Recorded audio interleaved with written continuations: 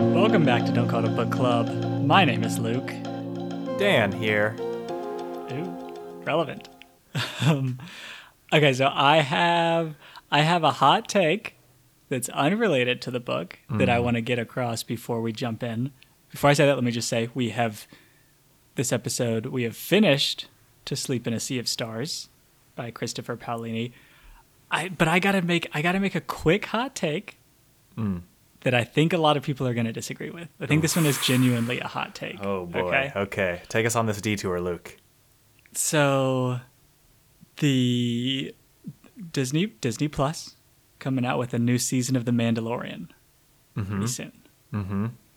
And I hate to say this, but the first season was not very good. Oh man. Okay. Before we get into this, I am not going to be able to contribute very much to this discussion because your boy hasn't seen it. Definitely hasn't seen it. But what I will say is pretty much everybody who I know who has seen it is like, this is some of the best Star Wars content we have had in a while. I know. I feel like I'm losing my mind. What's your beef with it? Are you not into the little cute alien boy that everybody loves? I'm into that part. It's just like not enough. So I think that this isn't the thing. It's like beautifully shot, great visuals. And then like, I don't know, some of it's kind of cool. Like we don't get. I feel like here's the thing with Star Wars, we have been just so bombarded with like the same story. This like huge deal where like the bad guys, the dark side is doing this thing, and the rebels, a much smaller force, has the Jedi, and they come in and fix it. And it's like, yeah, Star Wars is super cool. I love it. But like that's enough. and then I think what The Mandalorian did well is it's just kind of like a side story that doesn't have this like incredibly huge impact on like the universe at large. So you can like kind of dive more into some cool characters that you can learn more about, all of that kind of thing, which is very good. I'm very into that kind of thing. But I just don't think that the like storyline and like plot that went into what happened in this season was not like super great. And that's okay. Like it doesn't have to be that great. Like it was a very well shot. It was very fun to watch. Very into the Baby Yoda. Cool getting some like Mandalorian things, some new characters. But like as like a story, it wasn't like exceptional, I think. You're saying people have been distracted by the cute Baby Yoda and the Mandalorian bounty hunter. Very cool. Everybody loves Boba and Jango Fett. That they aren't really paying attention to the like lack of interesting story that's happening. Is that what you're saying? That and I think that everyone loves Star Wars. Everyone wants Star Wars to be good. So then like when people started saying that it was good, everyone was like, yeah, I want it to be good. So it's good. Oh, which is like fine. Like that's fine. If you enjoy it, that's great. Like awesome. But like it wasn't that good. And this is, I recognize, you can feel free to yell at me for this. I am completely welcome to the idea that I'm very wrong about this. But I think that we need to welcome the possibility that it wasn't as good as we think that it was. And then hope that this next season builds on it, gets even better. Because honestly, I think there's a lot of room to grow. Luke's out here saying the Emperor has no clothes and is begging for people to roast him about it. So Feel free to tweet at him if you love The Mandalorian, like I know a lot of people did, and tell him how patronizing he's being. That your love of this show is just because everybody else is saying that they loved it. Exactly. That's why we do the hot takes, to get you guys mad at me and to get warmed up. Okay, let's talk about the book that we have read. We finished To Sleep in a Sea of Stars. Yeah. Luke, something that happens at the very beginning of this section is we get another sort of training montage with Qi'ra and the soft blade. But this time, she's trying to get it to like act sort of on its own. And it makes like a cocoon in her part of the ship. It makes a little zone in her living quarters. And she's like, okay, this part of the soft blade is like separate from me, but I can feel it. And she's like, it's very interesting. I'm into that. Good job, soft blade. This is cool. And then she goes to find Falcone as they're getting ready to do their deed, their thing. And this is before they go and do their dirty thing, but they're going to meet up. And she leaves her room with just a part of the soft blade in it. She just leaves it. And she's like, yeah, it should be fine. I trust the soft blade. We're kind of cool now. Qi'ra. You're saying this is a recipe for disaster. This is insane. This is insane because it comes after we've learned how the Maw was created. Was a piece of the soft blade broke off, combined with some other stuff, and made like the Galaxy Destroyer. And she's like, yeah, I think I could leave part of my soft blade unsupervised in my room for a few minutes. What?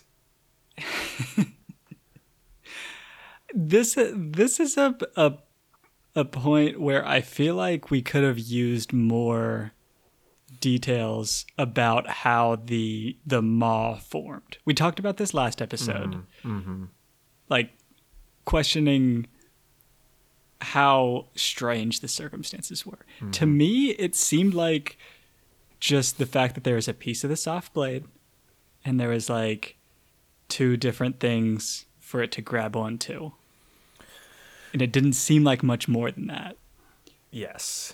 Which, to your point, you gotta think there's two things in her cabin they could use being put together. Luke, hold on. Stop. Imagine for a moment the cat and the pig got loose on the ship and accidentally ran into Qi'ra's bedroom with the soft blade. Now that I think about this, I like that I feel like was foreshadowed and never came to be. Imagine for a moment the abomination created upon combination of cat and pig brain combined with the soft blade, like trying to figure out what it wants. Yeah, I mean, I imagine that would have been better. Hold on. Better in what way? A little bit less horrifying. Like, cause again, we don't get a good enough, in my opinion, explanation of why the Maw was like it was. Well, I feel like I have a pretty good sense of why the Maw was how it was because, and this is something that Torridon mentioned in his comment. In their comment, Torridon EQ said that they thought it was a fairly rare event that created the Maw because it was like a piece of the soft blade broke off and found two like different dying organisms and brought them together and was trying to like mash these two incompatible sentient organisms together into one. And that's why it got all messed up, is because it was like trying to combine the jelly and the person into one thing. And they just like weren't compatible. And so they were constantly like fighting to figure out what to do. And so like the reason why everything that it made was all messed up is because it like I kind of imagine it as if Kira hadn't like figured out how to control it at the very beginning, and it just like had no idea like how to do what she wanted, like if she didn't train with it ever, and it was just constantly like lashing out, but at the same time trying to like piece half of her together with like a different animal. And that is just like the mix of that is what caused the Maw to be just like an abomination. Mm-hmm. Yeah, that's I think probably a good explanation of it. I know in their comment toward Nick, you said that this seemed like a very rare event. I feel like it doesn't seem that unlikely to me, because in the formation of the Maw, it's not like they all had to like collide randomly. Like the soft blade reached out and pulled them all together. Yes. And that just seems like a circumstance where two different species like fight each other and injure each other, and are also like fighting the soft blade and a piece of it falls off. That doesn't seem that crazy to me. You're right, Luke. I agree. It doesn't seem that abnormal, especially because we know that the history of the soft blade is one of combat and fighting. So, and when we learn how many like bladed based attacks there are in this war, in like warfare for some reason, it doesn't seem super unlikely that you'd have close quarters combat where like pieces would be breaking off and get caught, which maybe that's how the Sundering happened. Maybe that's how some of these other like really bad events have happened, right? Right. It's fairly common that this kind of thing happens. It does seem like you need two different species, right? Well, so it does seem like in the previous fights that the soft blade has been in, they've like mostly been jelly v jelly. Do we think that Dr. Carr deserved this fate? Oh, 100%. So we think that he deserved to be turned into an abomination with a jelly thing and have like the last 8 months of his life just be in constant screaming torment as he travels through the galaxy pursuing an unknown purpose. I feel like that's pretty fitting considering he was like just torturing Kyra for a while. Yeah, I'm gonna say he got what he kind of asked for. Plus, he didn't analyze the dust. Luke, I swear if we talk about the dust this episode, we're not talking about the dust. Oh boy, we're not talking about the dust. Oh boy. Okay. Yeah, I feel like he kind of got what he wanted though. Got to do some very in-person research with this. He did. Ooh. Although, Luke, none of this would have happened if Kira had maintained protocol and not broken containment. So it's kind of this is so true. This is the point. We complained about this in the first episode. Kyra should have just like, that you're supposed to be just hanging out. Like if she hadn't, it would have been great. The Knot of Minds, the good guys, were coming in to like save the day. Yep. But no. This is I will say Kyra keeps blaming herself for things that in my opinion were out of control or out of her control. Right. But now that I think about it, no, this is on you. Yeah, she broke containment. Like, it sucks to suck. That's why there's protocols. I want to go back to Torden's comment, though. They mentioned how cool it would be to see the Entropists with a little soft blade action. And at first, this doesn't seem reasonable because it seems to only be on Kira. For most of the book, the soft blade is just on Kira. But then we learn that, like, she can break a piece of it off and, like, leave pieces of it in different places. And we saw at the very beginning a piece of it broke off and, like, formed its own deal. So is she being a little selfish when she's like, I'm not going to even try on anybody else? This is my soft blade. I know it's really cool and powerful and makes me really special. I'm not going to let you try it. So the creation of the maw makes it seem like that this would be possible. Mm-hmm. But everything else makes it seem like it's not. Because if that were the case, like if you could just break off a piece and give it to someone, I feel like there'd be way more.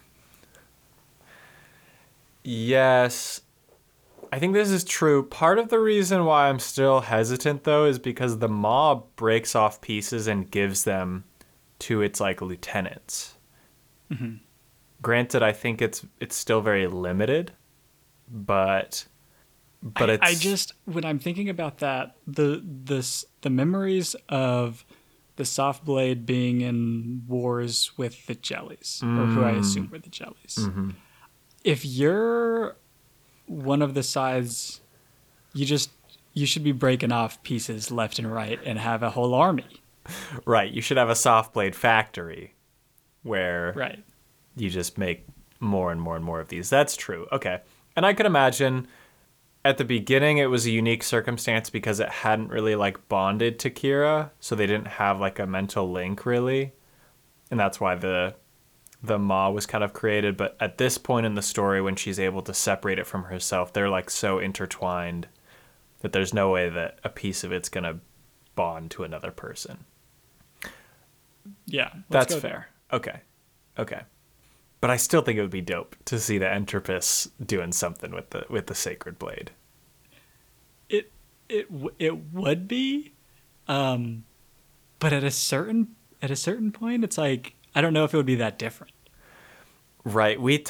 Last episode, we talked about how we thought the soft blade might be a little overhyped. And I think last episode we were correct. I think last episode the soft blade was a little overhyped. But in this last section, when we see what it can do, when they're going through the space station, and anytime they've been in combat, really, and now Kira's, like, ripping off parts of the ship and making a shield with them, that's very good. I think that going back to that conversation, mm-hmm. I think that we got to the right place, because I said that it seemed overrated, and it was at the time, like you said, because we weren't doing too much with it. But if I remember correctly, I think you brought up that Kira probably just doesn't know how to use it very well. And that's, like, exactly what we learn, right? Because it's like, I think it says that you like unlock new abilities the bigger it gets. And so it is overrated at, like, stage 1 because you can't do that much. But it grows. It grows a good bit, and then no, it's not. I'm not going to say it's overrated when it's like basically a god.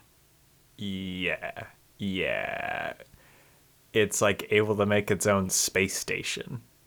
It's seemingly and life. And life. Yeah, that's true. And life. I agree with you. At this point in the story, now that we finished it, Softblade, not overrated. Definitely not. Some are saying underrated, actually. Some are saying incredibly underrated. But I want to go back to something that I think is incredibly overrated. Okay. and this is gonna sound like a hot take at first. I think the entropists are overrated.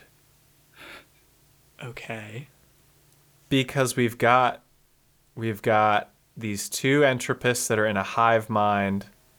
Their hive mind gets broken because they break their smartphones or whatever, and then they're like having a hard time for a while. But they've still got these cool powers and abilities, and they're like their robes are really cool, and they can use them as like skin suits. It's still very neat. I assume they can still do magic or like what they call magic. Very cool. But one of them gets their head cut off by a centipede. And if they haven't figured out bug-based warfare at this point, I think they're pretty overrated. Okay. Like, if you get your head cut off by a centipede, you can't have been that good, is your point? Yeah, exactly. Because there's people running around with like laser guns and nuclear bombs and you're fine, but then a centipede comes up and bites your head off and it's like, ah, dang it, that was my weakness. A centipede biting your head off was your weakness? Okay. I wanna put an addendum here. Okay, sure. And I want to change this to, I don't think the entropists as a group, as an organization, are necessarily overrated, but I think that these two entropists might be, because like you gotta have some court awareness here. You can't just like I forget which one it is, but the centipede is like running at the entropist, and everyone's like, oh no, and like starts yelling at them, and they're like, what?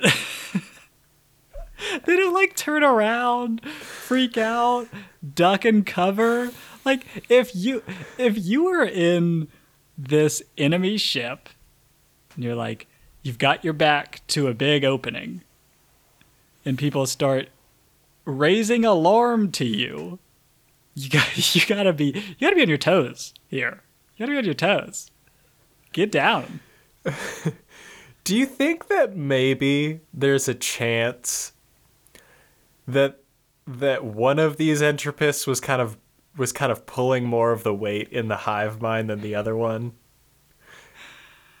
Yes. Do you think 100% do? Maybe Vera, the one that didn't get her head bitten off by a centipede, was doing a lot of the mental legwork in this hive mind? I gotta think so. Either that or the split wasn't 50-50. Right. Vera had to be doing a little bit more than her share. Or maybe it was like not left brain, right brain, but Vera gets like one of them gets the intellectual skills and the other one gets the foot speed.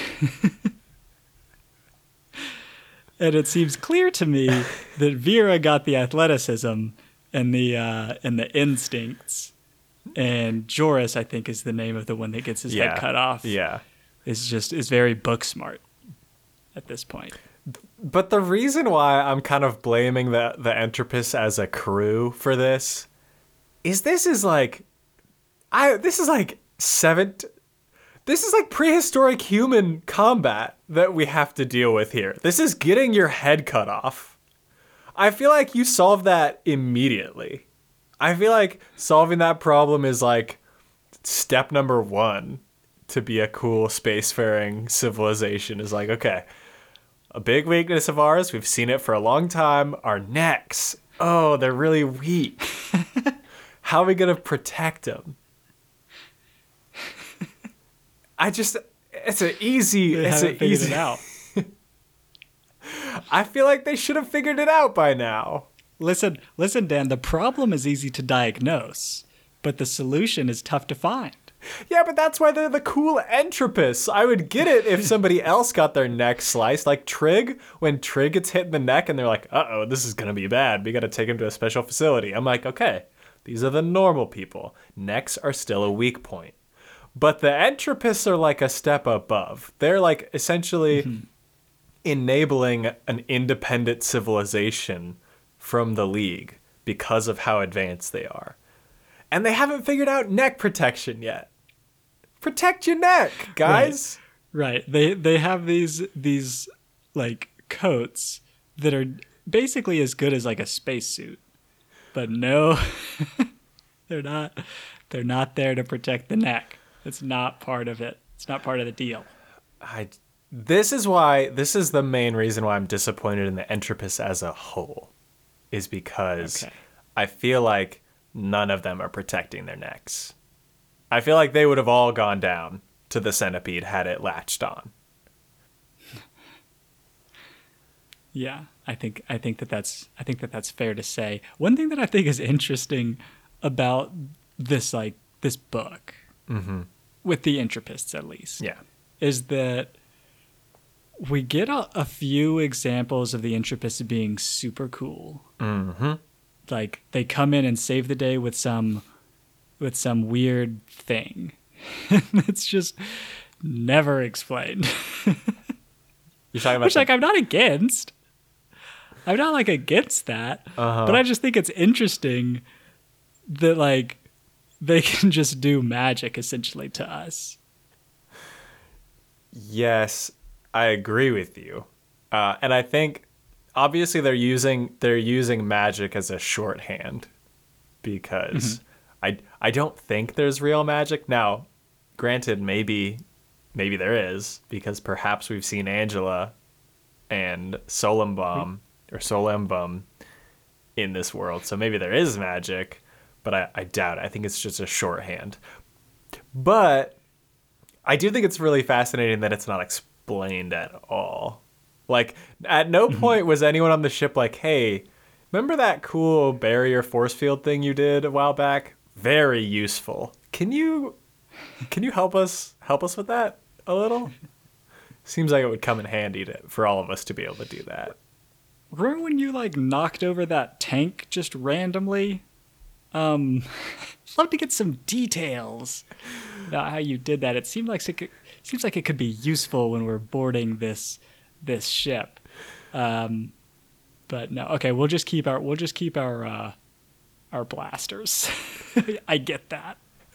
We're not really interested in the whole magic thing anymore.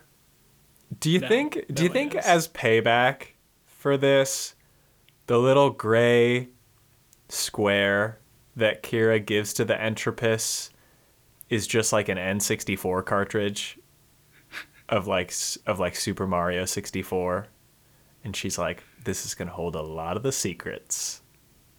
They're going to need to investigate this one. Cultural secrets. Well, and when she implies at the end that she's figured out the problem of entropy, how she's like, oh, I'm not a prisoner anymore. I think she's just baiting him so hard to be like, you really need to look at this. That would be fun to give this little hint. Like in this scenario, I'm going to say that Kyra is lying and she is still a quote-unquote prisoner, but she just wants to pull off this prank to make the Entropists figure out what this secret in this little card is. Yeah, no, 100%. It's just for the prank. And she's like, they're going to study this for generations, and it is going to be hilarious when I come back. And I'm like, hey, you guys aren't still looking at that rock I gave those two idiots, are you? Oh, you are? Ooh, that's awkward. Oh, no. You guys got pranked. I think that's the case. I'm expecting it. That's book 2. Book 2 is all the pranks. Yeah. Yeah. All these gifts have just been pranks. I want to talk about in my opinion, controversial strategy that they adopt when they're going in to try to kill the big bad, the Great Steen Grasper. Or Satine or whatever. However it's pronounced. Yeah. Well, I think it's pronounced however you want it to be because there's literally no correct pronunciation. That's true. When they go in to kill Greg, they adopt this strategy where Falcone is like, we're all going in. And here's the thing, no one gets left behind. I kind of, like, I agree. It's a good sentiment, right? Like, It's a good leader thing. Like, you don't want your crew thinking that you're going to abandon them. Mm-hmm. But also, like, do we kind of leave some people behind? Wait, are you saying in actuality, do they leave people behind, or is it a better strategic move to just like... Better strategic move. Yeah. Well, I will say they do this at the end. They do leave pretty much everybody behind because Kira's like, hey, this is not working. So I'm going to make a cool dome and you guys just please hide in the dome. Right. Do that from the beginning. Right. Like as soon as somebody gets injured to where they can't keep up with you, who is in an exosuit that can just like fly through this ship, then just like have them turn around and go back or hunker down. Because, and they realize this a little bit later, all the jellies are just going for Kira. So if she keeps going and leaves people behind, they're probably not going to be in that bad of a spot. Mm-hmm. I do think that this is kind of a lapse in judgment here by Falcone. I think his like romantic sentiment for his crew, and like romantic, capital R romantic, where he's like, no one gets left behind, we're all in this together, is a little it's causing more pain and hardship than there need to be in this situation. I think it's counterproductive. Exactly. It's counterproductive. And maybe this is what Gregorovich is like rebelling against. Gregorovich is like, I know exactly what's going to happen. It's not going to work out well, Falcone. We're not going. Yeah, I get it. I get it now. Yeah, Falcone is not the greatest strategic mind. I think he is good at getting people together, but he's not the one who should be coming up with the plan. This is a classic case of like a charismatic leader, but not like a cunning leader. Right. Like morale is very high, but efficiency is very low. Right. Falcone's getting elected, but there is no way he has any policy positions. Right. No idea what that's like. I want to talk about an alternative world from the one of this book, okay? Because the book, how this story ends is it turns out pretty good for everybody involved. But I want you to imagine something with me, Luke, for how it could have gone. Okay. So, Luke, you are Major Shetterly, or whatever the woman was that was with the jellies.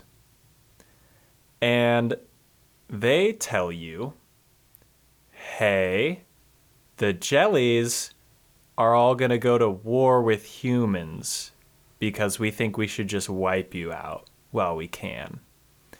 And we want to stop that war. I do know we came and attacked you first. I know. Bad luck on our part. But we want to stop the war with the humans. And the way we want to do that is we want to help bring a human ship deep into jelly territory and then have them kill our leader. Because that leader is going to go to war with you if you don't. Oh, why can't we do it? Oh, we've got this thing where we like puke anytime we think about killing our own leader. So it has to be a human ship. Oh, why couldn't you go on our ship and then pull the trigger from our ship? It just wouldn't really work. Like, the trigger is all weird and it would just be weird. It wouldn't work. Can we do that? Do you think we can do that? Because otherwise, they're going to destroy you. It's going to be really bad. Then, Luke, you realize if they're lying and it's the reverse, you have a terrorist attack by humans that is the first strike in a war between jellies and humans. And this is the justification for them to wipe out all humans. That's true. It's like the perfect way to start a war between the humans and the jellies is to like Right. have a terrorist attack. I will say, like, this is a circumstance and a plan that would be designed, because it's theoretical, to, like, get public opinion on your side. Mm-hmm. Yes. Which would be applicable in, like, a war for us right now for, like, one nation against another. Mm-hmm. But I don't know if it would be applicable for like jellies versus humans, because who are you appealing to? You know what I mean? Well, I mean, there could just be, so the factions could just be switched, where the current jellies who are in power are like, hey, we really got to work with these humans to take care of the nightmares. Okay. And the Knot of Minds is like, hey, fuck the humans, let's kill them all. And so they're just playing the like good guys, when in actuality they want to show all the jellies, hey, these humans are trying to kill us. We shouldn't be working with them. That's true. It is risky. I will say they've already been at war for kind of a while. But I don't know. You don't okay. My point with this is, you don't know which side is fighting which. Sure, This one ship is like, hey, we're the ones who aren't fighting you humans, wink. And everyone's like, oh, gotcha, cool. But, like, that doesn't have to be true. Why are we trusting all of these aliens all of a sudden?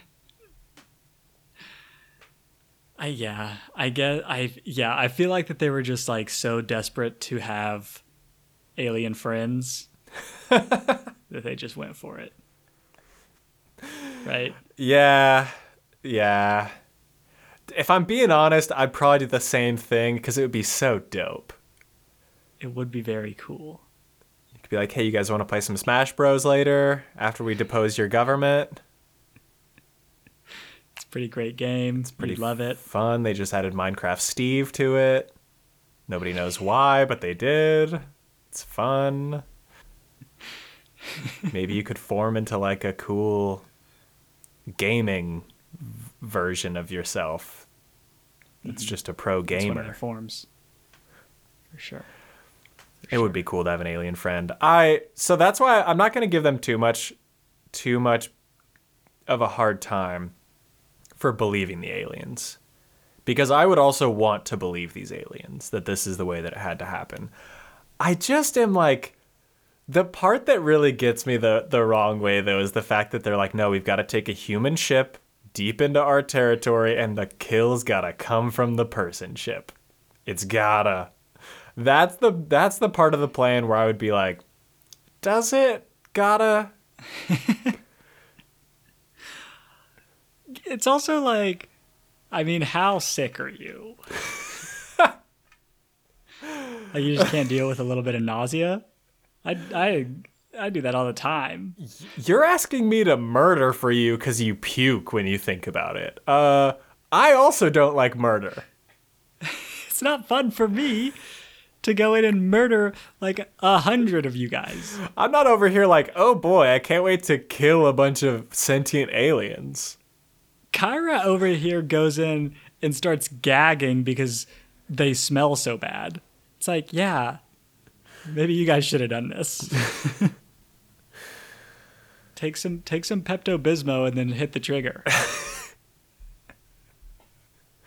Or like, I don't know. I feel like there's a way to get around this where you just like, you have some like random chance in there where you just set a little random timer to have a bomb go off, and then you're like, oh, I wonder when that's gonna happen. Maybe I'll put it over right in the ship. Maybe I'll put it right in the ship just for fun. I will say it doesn't seem like they're being very creative. No, I don't think they're being very creative either. But I think that's very on brand for these aliens because Maybe it's a team building exercise. Actually, they're like, we need to find something that will bond us with the humans as well. What do humans little murder love plan. to do? Oh, war, murder, great. That's perfect. We can use those skills. Come on, people.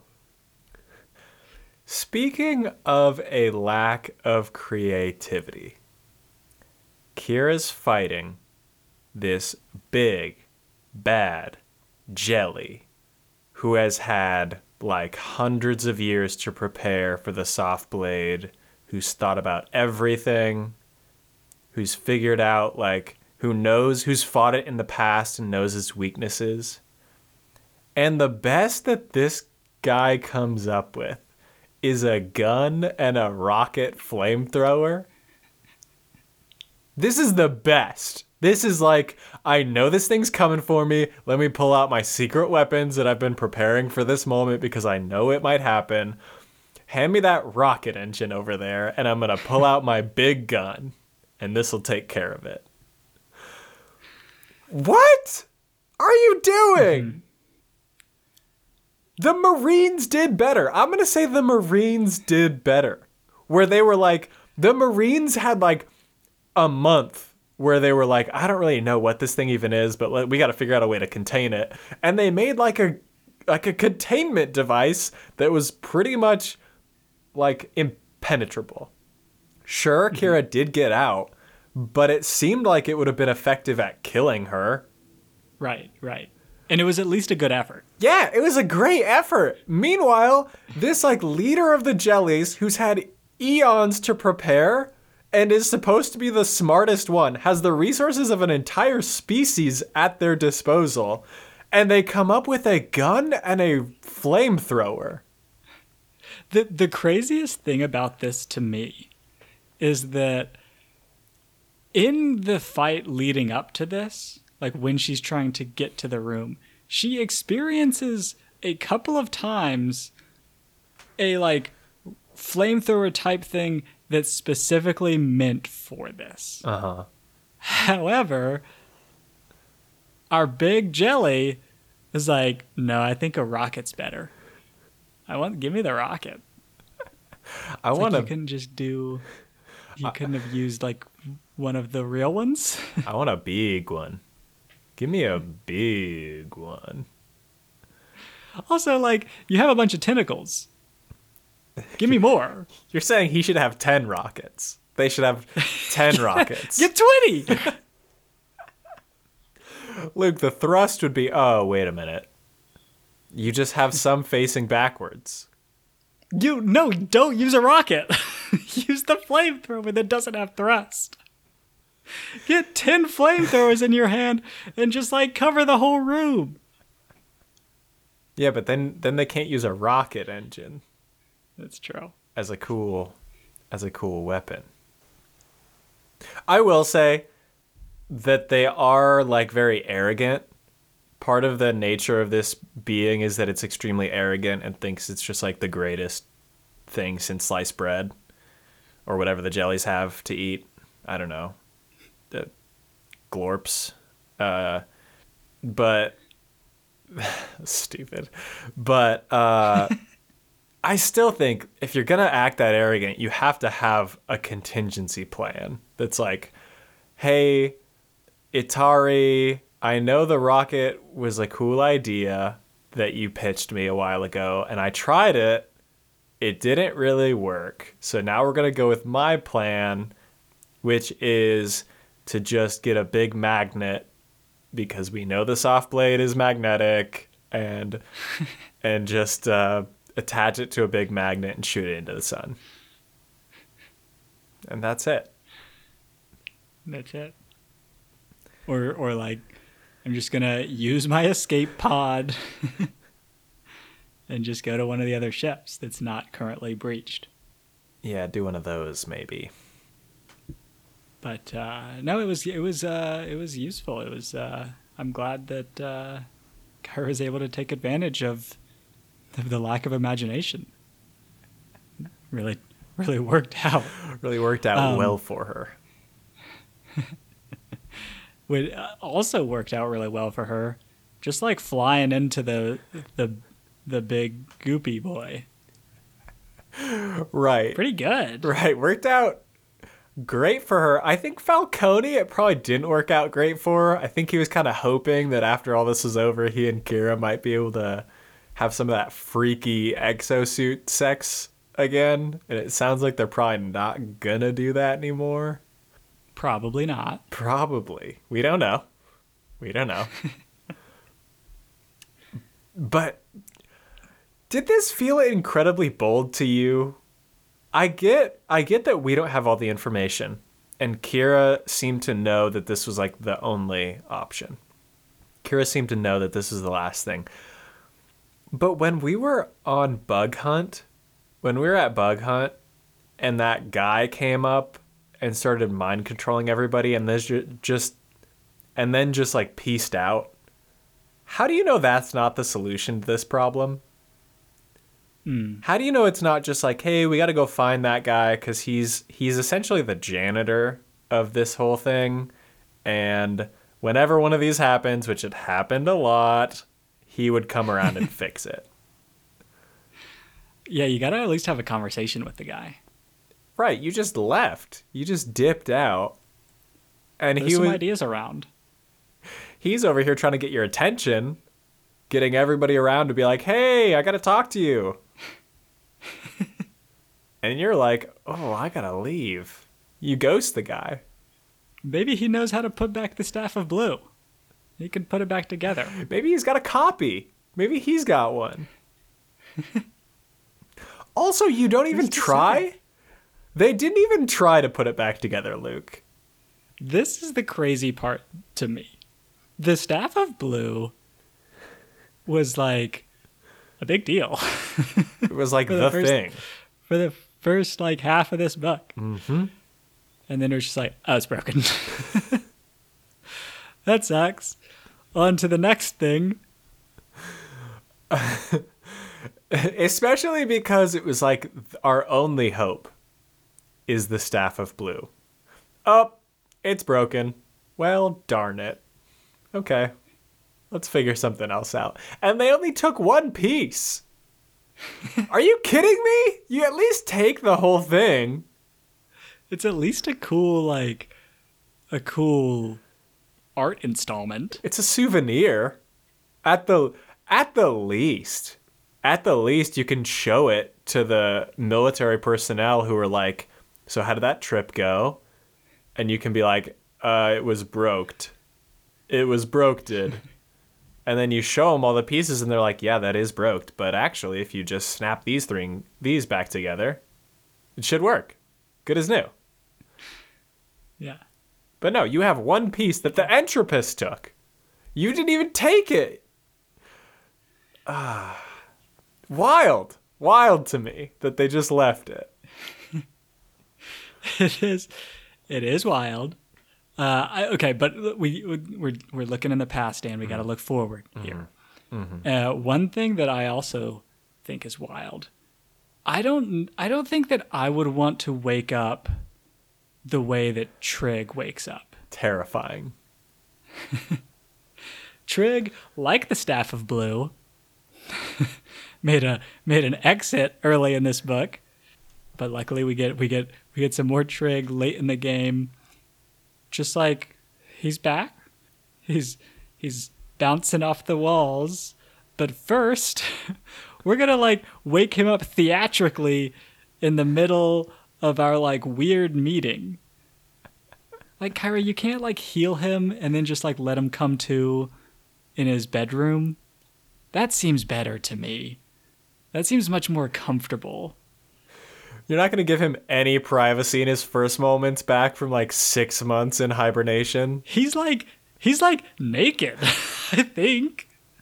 He's not naked. I think he did have some clothes on.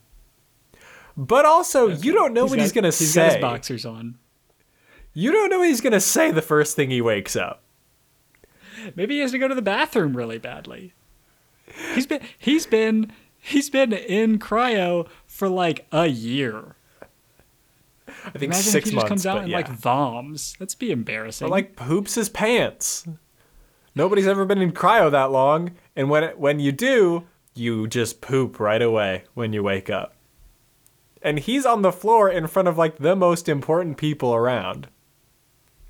Terrible. And you're standing there looking like crazy, looking like a god. And he looks up at you and is terrified, I'm sure. The last thing that Trig knew was he had just been shot in the neck by a bunch of jellies on this like random world, and you're gonna wake him up in your like organically grown space station in a meeting between like one of the leaders of the UMC and the new leader of the jellies, who recently shot him in the neck.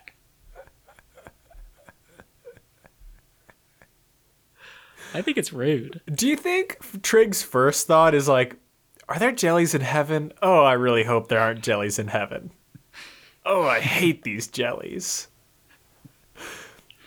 Do you think Trig spent the 6 months coming up with like slurs for the jellies that were even worse than jellies, and was like so excited to use one as soon as he woke up, and then they're like, oh, we're cool with the jellies now, and he's like, dang it. That's a lot of time wasted. I spent all that time branding the jellies. Oh, man. Granted, jellies is, I still think, pretty bad. But it's fine. It's fine. It is fine. Okay, another thing that I think is rude is that Kyra is like, no, this is my duty to hunt these bad guys down. I have to do it alone. It's gonna suck. Gonna be really lonely, but I've got to do it alone. And Falcone is like, there's probably like a lot of people that would love to do this with you. She's like, nope, can't do it. I don't know. I think you like invite some friends along. No, could be like a fellowship. Put out a call for applications. Look, the fellowship Collect is some over. CVs. It's over. No, they're just slowing her down, Luke. Slowing her down. Or at least just like, I don't know, invite some cool people along. They don't have to be like fighty boys, but just some cool people that you can hang out with. Yeah, I do feel like you invite the coolest people around to just be in your ship with you, because you have to imagine a majority of this is going to be just boring travel. There's going to be like 10 minutes of fighting and 4 hours of travel to find these guys. So whenever you get close to one, you just use your magic god powers and make a little bunker on an asteroid out in space. And you say, hey guys, wait here. I'm going to go take care of this boy. And I'll come right back and we'll just be cruising after that. We'll just keep vibing. Keep the rummy After game that. going. And I'll just hop back in once I finish this. I think you do. I think it sounds much better. It does. Especially because of the threat that she'll just go insane and then things won't be so good. That's a very real threat that she is concerned about. And her solution is, I'll make sure to write. I'll write emails. I'll stay in touch via email. I'll catch up on my reading. Hey, sister. Coming from somebody in quarantine, I gotta tell you, it's not gonna work. It's not gonna work. It's not. Okay. Another kind of oversight on Kira's part is at the very end when she's telling the Maw she's gonna come to it, she says, "Let my friends get away." It's got to be an awkward conversation with the UMC later when they're like, hey, how come the Maw stopped shooting at the wallfish and that jelly ship, but it kept just destroying us? were you able to communicate to it? What did you tell it to get it to stop? And Kira's like, oh, I just asked it to not attack my friends. And the UMC guy's like, oh, so we're not. Okay. Well, that was a pretty rude way to tell me that you don't consider me a friend. But we did lose like 10,000 lives in the meantime. So maybe you could have just said, please stop attacking everyone. Would have been cool. Would have been. Who has the time to say that, though? They're still killing jellies and humans. I don't. Yeah.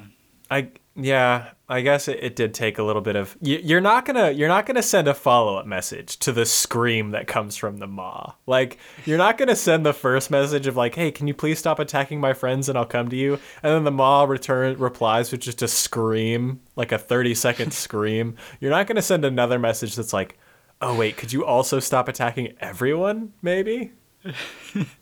Right. It's like when you send a text that like has a little typo in it, and you're like, asterisk what I actually meant. If the initial response is just a scream, you're gonna be like, I'm gonna let it go. You know, I'm not gonna send the correction. Yeah.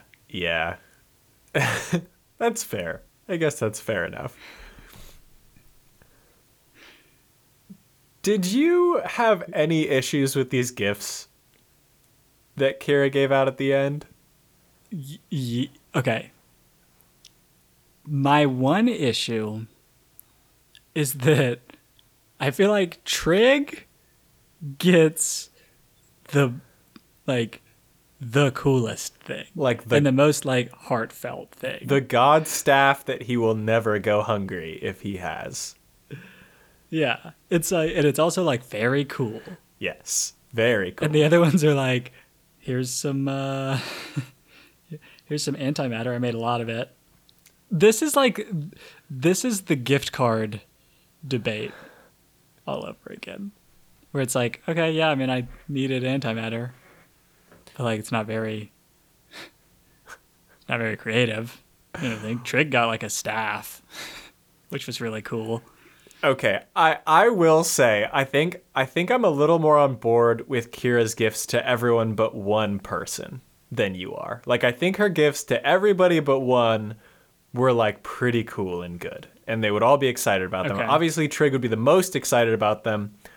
I feel like one gift in particular, its recipient would definitely put on a polite face, but afterwards be like, what the fuck?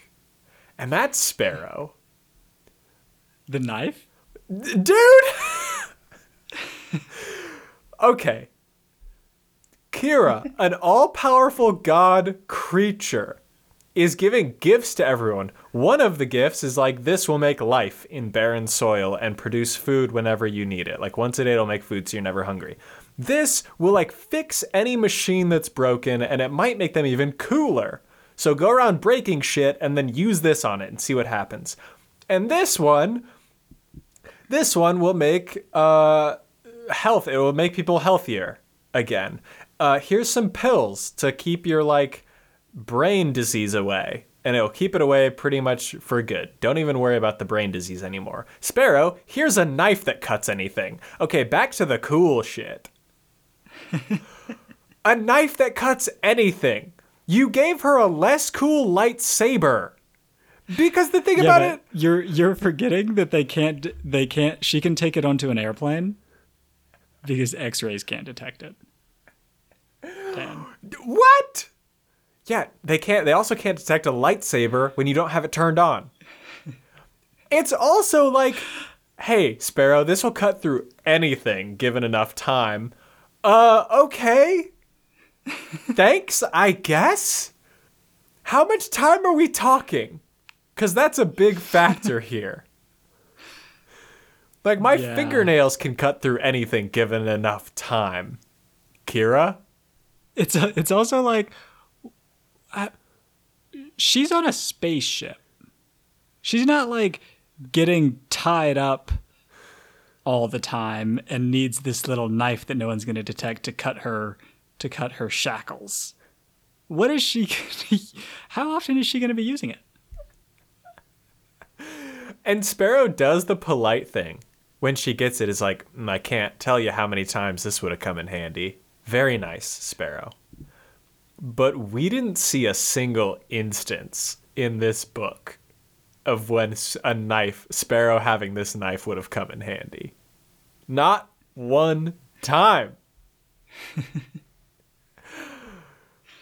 I think, yeah, that's a good point. That's fair.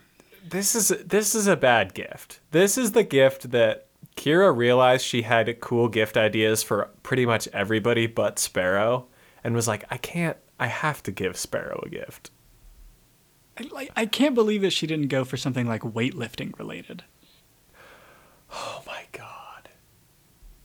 Here's a Bowflex that you can move to do like any exercise. Right, you don't have to carry around those big heavy weights. I got you a Bowflex. It's much simpler. It's just a better design. All right. Also, I called your commanding officer and had your military history corrected. So now everybody doesn't like boo and hiss at you when you walk around. Oh, here, Sparrow, I got you a custom mech suit that's like the dopest shit. No, I got you a knife. Not even a sheath. No sheath for this knife. Well, Luke, it'll cut through anything, so you can't. That's true. Let's do reviews. I will start. I definitely enjoyed this book. It was a good read. I think it was slightly longer than I would have wanted to spend on this book. It was a bit long for me, and I felt like the second half I enjoyed more than the first half because it felt like there was a lot more action. Like, I thought the action was very well done. So I enjoyed the action in the second half a lot. I also thought that the light speed travel was unique and kind of cool.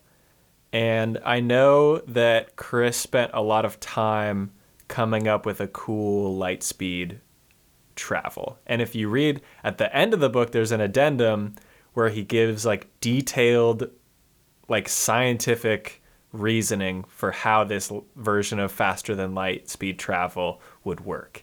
And it's cool. I think it's cool. I like the radiator concept. I think the faster than light speed travel here is cool.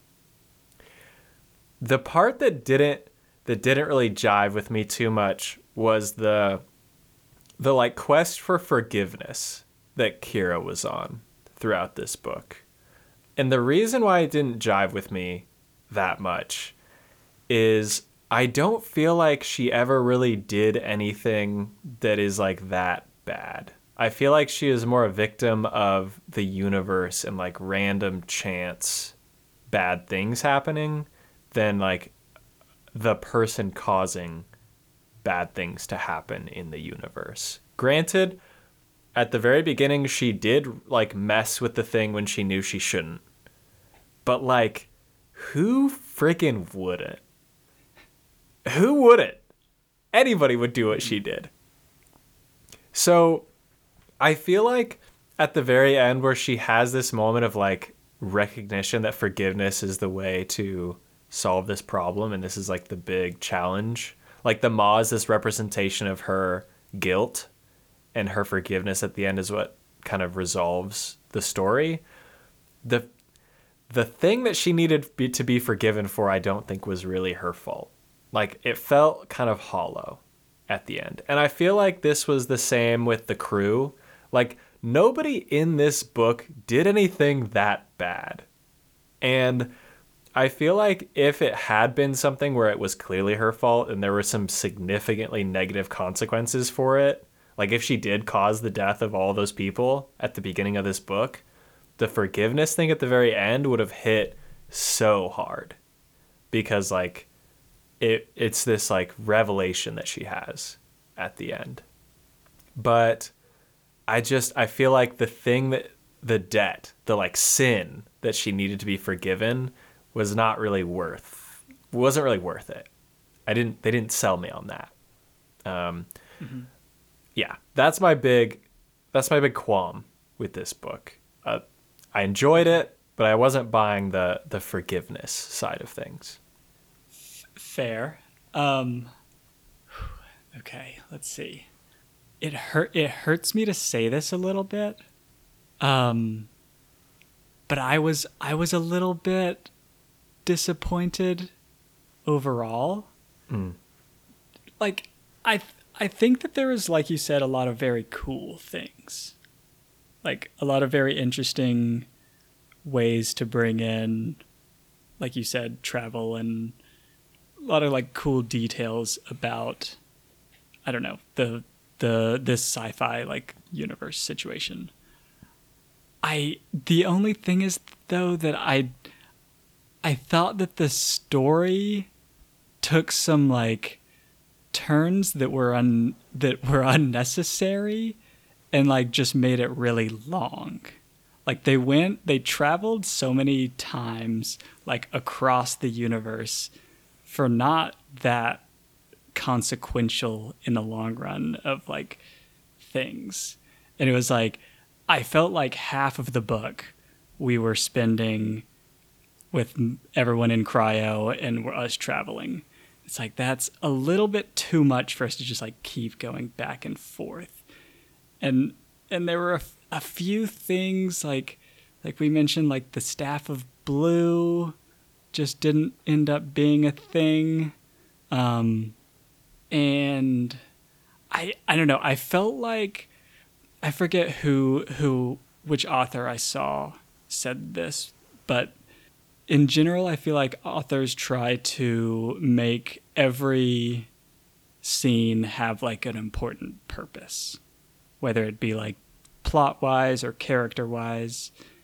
And I'm sure that was like every scene did have a purpose in a way, but I felt like a lot of it was unnecessary, if that makes sense.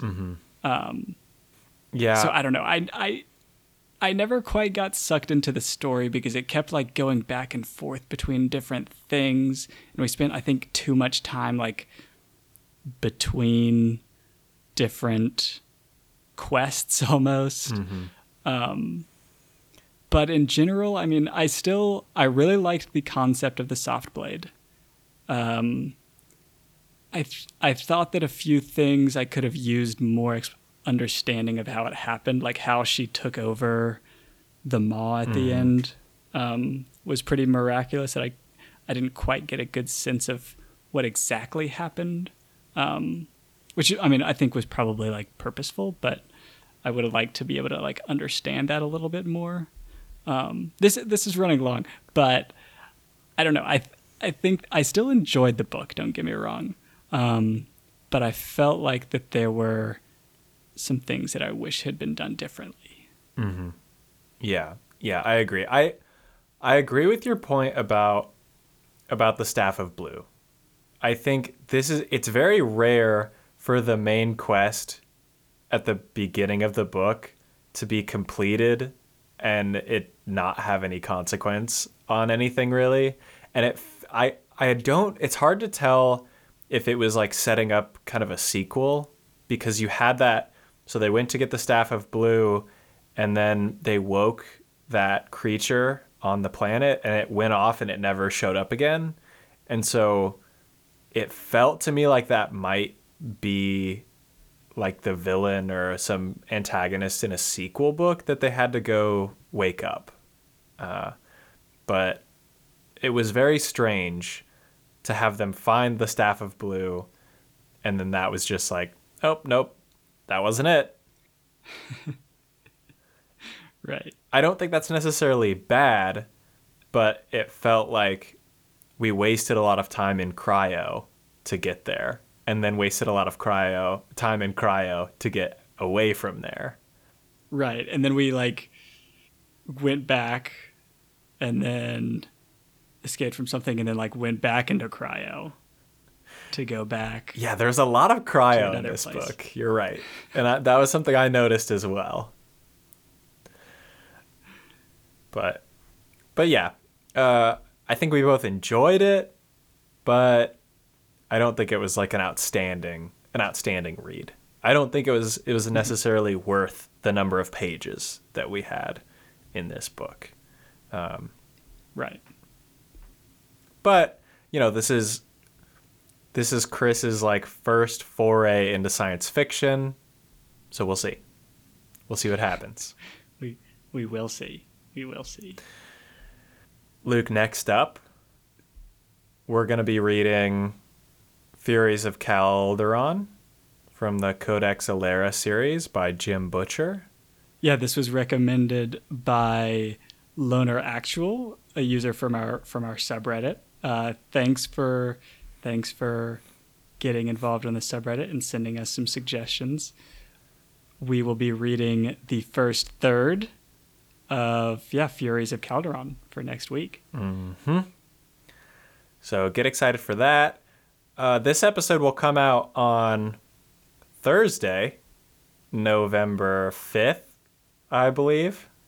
So hopefully if you're in the US, you voted. Hopefully if you're in the US, you know, things are chilling. Would be really cool.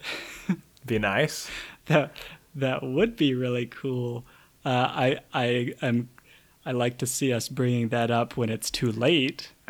Yeah. I like to hope that people voted rather than tell people to vote, you know? Smart. But, you know, regardless of what happens, whether or not you voted, Luke and I will be back next week. Definitely with some hot takes. Still acting like dumb nerds.